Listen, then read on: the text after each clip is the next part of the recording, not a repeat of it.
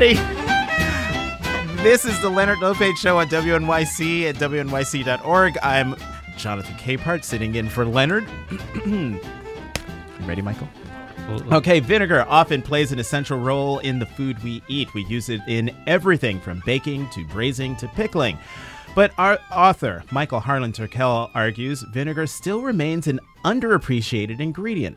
He's the author of the recent book, Acid Trip, Travels in the World of Vinegar. It's published by Abrams and looks at how countries from France to Japan make and use vinegar. Michael Harlan Turkel joins us for this week's Please Explain to discuss the many uses of vinegar and how you can make your own at home. Really? Welcome, Michael. Thanks for having me. And yes, really, I do make my own at home. And if you have a question, you out there listening, if you have a question about making vinegar or a favorite dish you make that uses vinegar, give us a call at 212-433-9692 or comment on our Facebook or Twitter pages at Leonard Lopate. All right, Michael. Let's do this. Vinegar. I just have to start at the beginning. Where did it come from? How long has it been around? And why on earth do we use it? Well, I think the history of vinegar starts right after the history of wine or beer, or someone was. So we're talking millennia. Oh yes, absolutely. Back in Babylonia, on the edges of the Euphrates and Tigris River, there were all these very, very sapid fruits from figs and pomegranates, and that juice and syrup was made into what people thought was wine, and it was for an instant, but there wasn't, refrigeration. There wasn't the microbiology that we have now. So then it quickly became vinegar, and it was enjoyed as a potable as well because, they didn't know what that second fermentation was at that time. They just knew that flavors were changing, textures were changing, and there was this newfound acidity. And so how quickly back then did wine turn into vinegar? Are we talking days, weeks, or hours? Oh, I wish I can transport myself back and really know, but I do know that they were made in these kind of cellars. And so when the wine fermented, it fermented into vinegar very quickly just because of the environment itself. It was very hot, very humid. So what did the Babylonians use vinegar for? I'm not 100% sure because I think it was mainly for drinking. Vinegar really didn't find its way into the pantry until about 1500 BC, almost contemporaneously. In China, it was put on the table as like a condiment, maybe for long bao, soup dumplings, maybe for noodles, but it didn't really find itself in the culinary lexicon until much, much further. Oh, okay. So now we're present day. We've come back from ancient times. Why should people spend more time focusing on vinegar or vinegars? Because it's not just one. This is not just one. Because I'm just going to put it all out there. In all honesty, my vision of vinegar is that clear bottle on the supermarket shelf, usually with a Heinz label on it, and it's white vinegar. And still to this day, I have no idea what it's for. For shame. Well, I could tell you what it should be for, and it should be relegated for cleaning. Okay, that particular vinegar. Yes, white distilled vinegar is made up of ethanol. It can be any ethanol. There's very little regulation in this country about what alcohol vinegar is made from, and vinegar is just a second fermentation off of alcohol. Okay. So that white distilled stuff is a spirit. It's something that maybe is from commodity grain, has no nutritional or health value, has no live acetobacter, has no story. And I think that's what's missing from vinegar today, the stories. And that's what I'm hopefully here to present. Okay, so the story. Tell me the story. The whole thing? That's why I wrote a book. Yes, that's why you're here, to talk about this acid trip. Okay, all right. So how should people think about vinegar? As a sauce, as an ingredient, as something to drink, or all of those things? Well, it's acid. It is 4 to 6% acidity in solution, that solution being water. So it is a sensation. It is a seasoning. And just like a lot of other pantry ingredients, from salt to sugar, it can be used across, a lot of different cooking applications, from baking, from cocktails to eggs and breakfast and brunch to, braised dinners. So there's no singular use. And at that same time, there's no singular vinegar. You might have talked about that white distilled, being what we see on the supermarket shelf, but the most ubiquitous vinegar around the world is balsamic. And it's so funny because it's after doing this journey, after going through Europe, Japan, and North America, it is such an extraneous outlier. It is the only vinegar made in the world that I could find that actually is a syrup. So they take all the grape must, reduce it down to about 40%, and then start fermenting that in a series of barrels called batteria in descending sizes, in different flavors of wood, starting from hardwoods like oak and ash, moving into softer ones that have flavor like cherry and juniper. So there's that story for you. And where is this taking place? Everywhere? Japan, France, Italy? Well, balsamic only takes place in 2 cities in the world. Modena? And Reggio Emilia. And they're butted why right... only those 2? How did they corner the market? I don't know. Well, they did, and now they haven't. It was never supposed to be on the market either. I mean, it was something that was almost matriarchal. Mothers made it for their daughters when they were born, to be given as a dowry when they were married.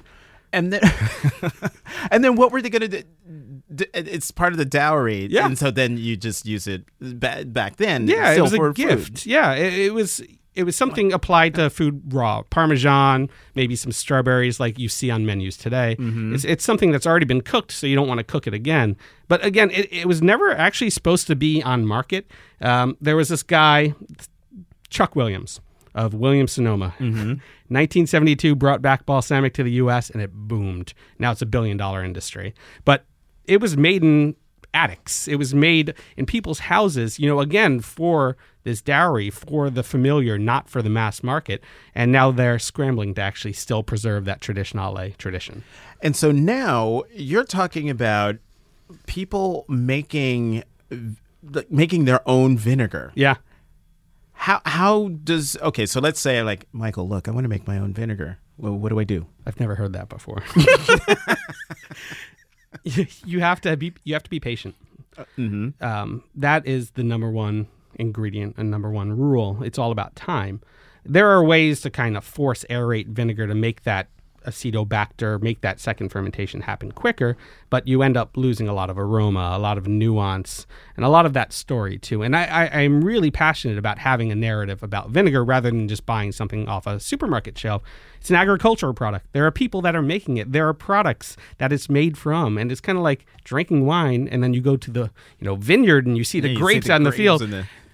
This vinegar can have that connection as well.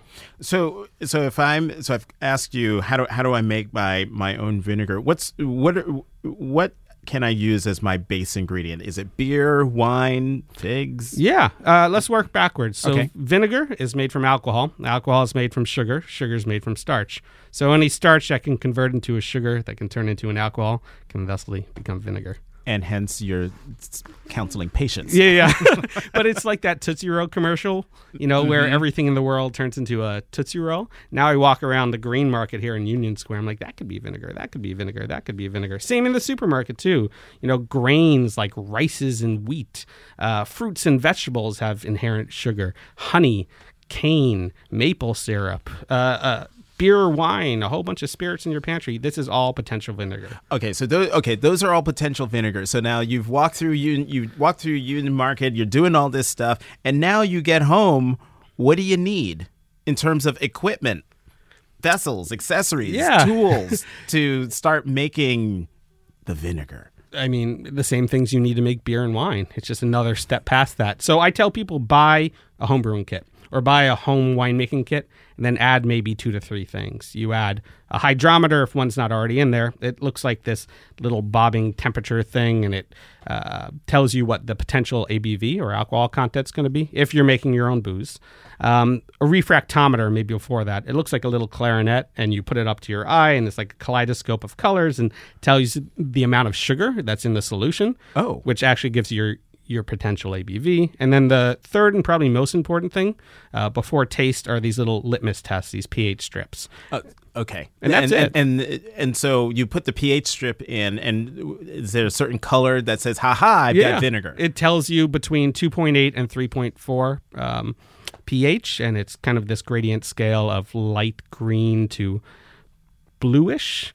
And if you're within that scale, you should have acetic acid. Mm-hmm. And before we've got 3 calls here for you. Before we get there, I need you to define 2 terms here: Input, output. Input is just what you're going to make it out of, and your output is what you're hopefully going to make it into. Which is vinegar. Yeah. Okay. Diana on the Upper East Side has a question that involves Cleopatra. Diana. So great, too. Oh. Anyway, I'd like to know now, Cleopatra supposedly melted a pearl in vinegar to show Julius Caesar how prosperous Egypt was. What I want to know is vinegar caustic enough to melt a pearl? It's a great question. I have not experimented with a pearl yet. But vinegar, as we know it in the U.S., as it's sold on the shelves at 4 to 6% acidity, probably not. I mean, if it is, it would take a long, long time. But that 4 to 6% acidity is actually a weak acid. So you can actually buy acetic acid, which is what that acid is in vinegar, up to glacial amounts of 90 plus. And that's used in the medical field as cauterizing agents. So if you use that, you probably could. But culinary grade vinegar, if you got a pearl and waited, years upon years, maybe. But I know in that story, I think she did it overnight, and she must have been using some strong stuff. Aaron in Long Island has a question. This one involving mushrooms. Aaron. Hi, thanks.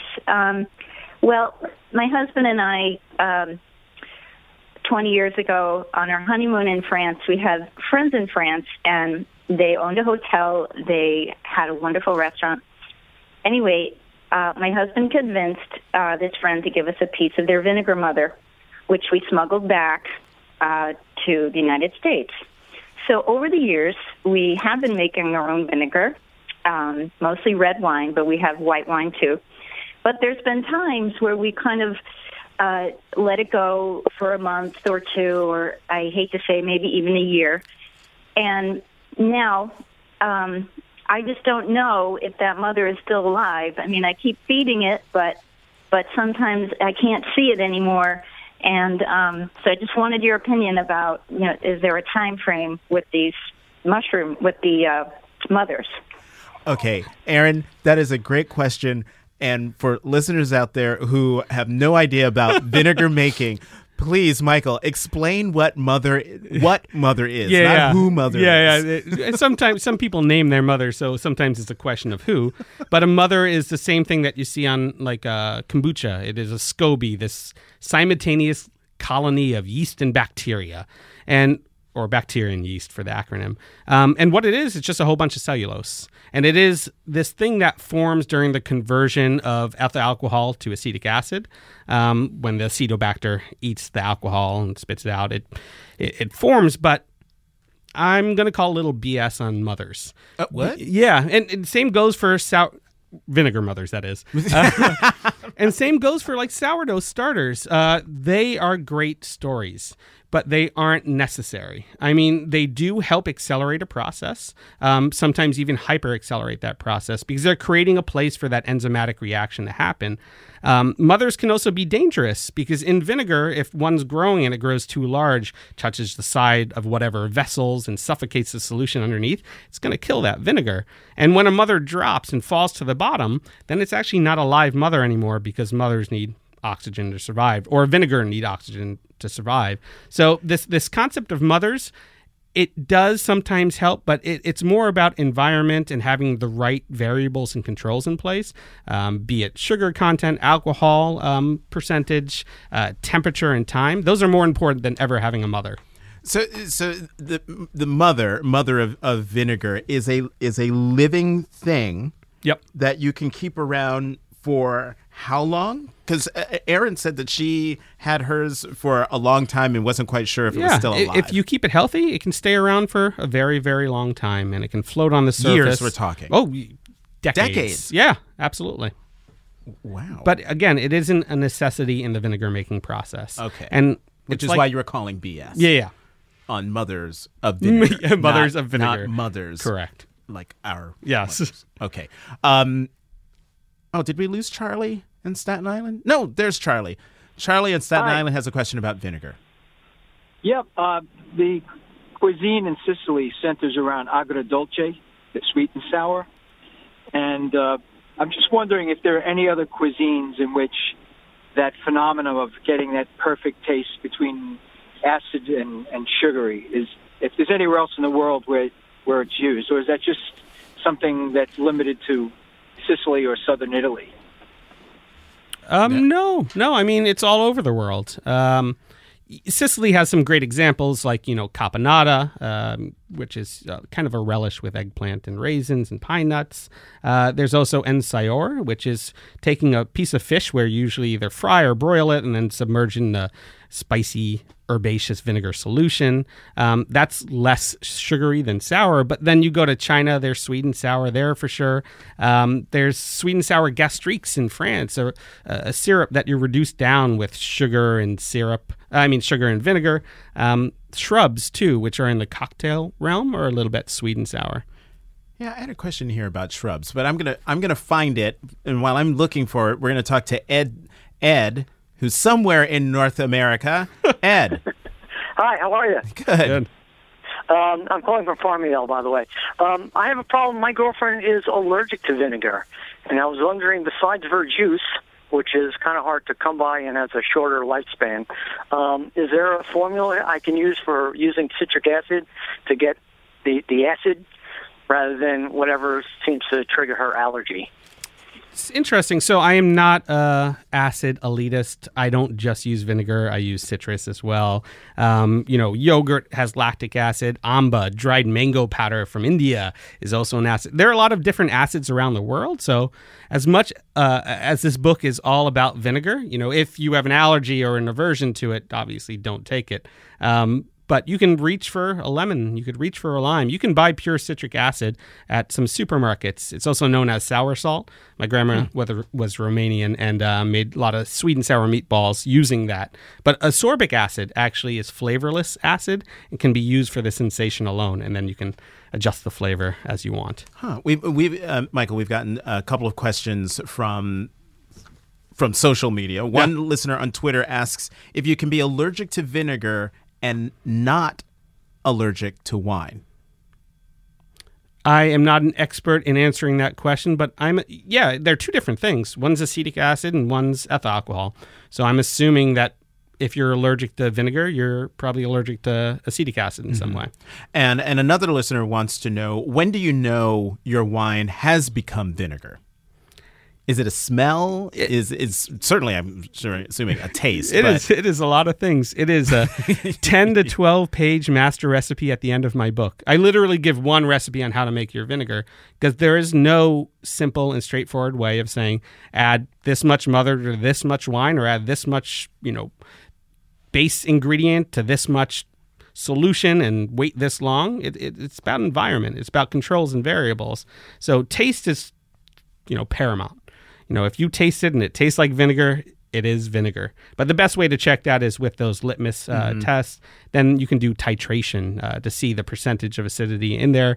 But, there are different smells, too, depending on what you make your vinegar out of. And so, to my mind, when I read that question, I'm thinking, like, you've opened a bottle of wine on Monday, and you've had maybe a glass, and then you forget, you're traveled, and then you're back 2 weeks later. It's like, oh, my God, it's vinegar. Yeah. It's not that easy. It can be. Wait, just you leave a bottle of wine out? That's how I first made it. With no mother involved? That's how I first made it, accidentally. You see how I'm hip with the lingo? Yeah, absolutely. Now, speaking of tasting vinegar, you have vinegar here. I do. Are you daring enough? Well, I'm just trying to... So this is Gegenbauer. Oh, wait, you came with a spoon. Oh, yeah. So it's in this clear bottle. Elder Sour PX Noble Sour... Wait, this isn't from 1929. No, that's when the vinegar factory was established in 1929. Okay, and so what am I supposed to do with this, Michael? You gave me a spoon. Take a little spoonful. Do you want me to explain it before or after? Sure, no, explain now. So 15 years ago, I was in a kitchen in Boston, number 9 Park, and the chef there was Barbara Lynch. How much am I supposed to... just a little dab. Just a dab? Yeah, don't worry. This isn't the strong stuff. Okay, go ahead. And I had this cap full of vinegar she handed to me in the middle of service and said, take this. And I shot that little capful back, and it just kind of stopped me in my tracks. I had never tasted anything like that before. Wait, what I'm about to... Exactly, yeah. And I haven't had this for 15 years. What's going to happen to me? Yeah. You might have to write Acid Trip, too. Okay, go on. Having this vinegar was so formative on my palate because I know I see the face happening. It certainly is sour, but it is like nothing I'd ever tasted before. It's got That is correct. Yeah. It's got the sapidity of balsamic, but it's a little lighter. It's more drinkable, a little more quaffable, maybe an acquired taste. No, keep talking. Yeah, it's opening up, and it has like those wine notes, a little jammy, little stewed, maybe like raisins. But this guy, Erwin Gegenbauer, 15 years after that experience of first having it, I found myself in Vienna at his doorstep. So Acid Trip really is not just a journey, but it was kind of me, keep on going, closing this cycle. He started making this for himself as a drinking vinegar. It's 3.2% acidity. So actually in the U.S., I don't think it's classified as vinegar. It's just a little bit under that. Because he didn't want to drink schnapps with his friends all the time. So he decided to drink vinegar? Yeah, well, his family were lauded pickle makers and sauerkraut makers in Vienna for generations upon generations, and it got a little too commercial for him that he wanted to get to the core of what he was making, and the core of all those pickles were vinegar. So he became a vinegar maker, and he makes the most pure and singular vinegars I've ever had in my life, and this PX Noble Sour was my first introduction to the man named Gegenbauer. Wow, I'm taking a picture of this bottle. Yeah. This is good. I mean, I was vinegar, really, but this is great. Okay, so before because we're running out of time. But wait, there's more? Oh yes. Oh, what is this? We can't have you taste that without tasting the balsamic.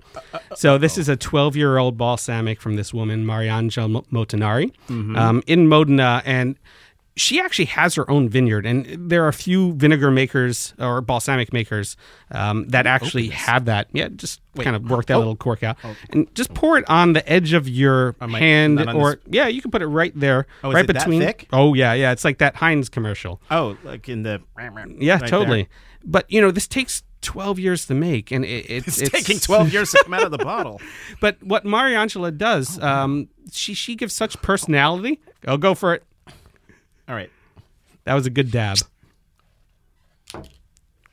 Yeah, that's the vinegar I don't Yeah. Go but on. it's expressive. Like, it starts opening up, and it tells this story of who Mariangela is, where she makes her vinegar, how her father used to make it. She actually makes this vinegar named after her grandmother, Demetria. And she explained who her grandmother was to me, this kind of joyful soul that had, a little bit of humor, and she kind of was like in the background, but the life of the party. And then I tasted the vinegar named after her, and all those characteristics were true in that vinegar as well. But I think, tasting these kind of vinegars kind of pushes that white distilled bottle that you find at the supermarket back into your pantry, if not, down your drain, and shows you that there's a lot of nuance. There's a lot of person behind these products. Yeah, this Gegenbauer, I mean, it makes me think of the wine that I love to drink. I like my wines to be big and bold, and you can cut it with a knife. And I'm a fan of the Gegenbauer. Okay. I have to ask you about, since I like this Gegenbauer to drink, and I've now had 2 tiny spoonfuls, but people are using vinegar in cocktails? Oh, yeah, they are. Is this a new thing? I or mean, folks are just paying attention to it? I think people are using shrubs, and so what shrubs Yeah, are, that's right. is usually a juice fortified with some sugar, and then vinegar, so it will last throughout the season, throughout the year. You can put it up and have it on your bar, and it's a stable substance. Well, I'm actually calling for people to move past shrubs and start just putting vinegar in their cocktails instead of dash of lemon, dash of lime. There's a different kind of acidity, obviously. It's a different flavor profile, but there's just one amazing recipe. Well, there are many, I think, good recipes in this book about cocktails where my friend Damon Bolte of Grand Army Bar in Brooklyn makes Negronis and then puts a float of balsamic vinegar like Mariangela's La Caldenone vinegar on top. And what I realized, Negronis are one of my favorite drinks for many reasons. I love bitter. I love that there are 3 kinds of alcohol in there, but it's a lot of alcohol. You pour a little balsamic on top, rounds the whole thing out with acidity. Oh, I'm going to have to try that. Michael, thank you very much. I'm Jonathan Capehart in for Leonard Lopate, and I've been speaking with Michael Harlan Turkel, whose latest book is Acid Trip, Travels in the World of Vinegar. Thank you so much for joining me and turning me on to this game. You're welcome. Michael Turkel will be at the 92nd Street Y on December 7th at 7 p.m. in conversation with Francine Sagan, Ivan Orkin, and Neil Kleinberg. For tickets and more information, visit our show page at wnyc.org/Lopate.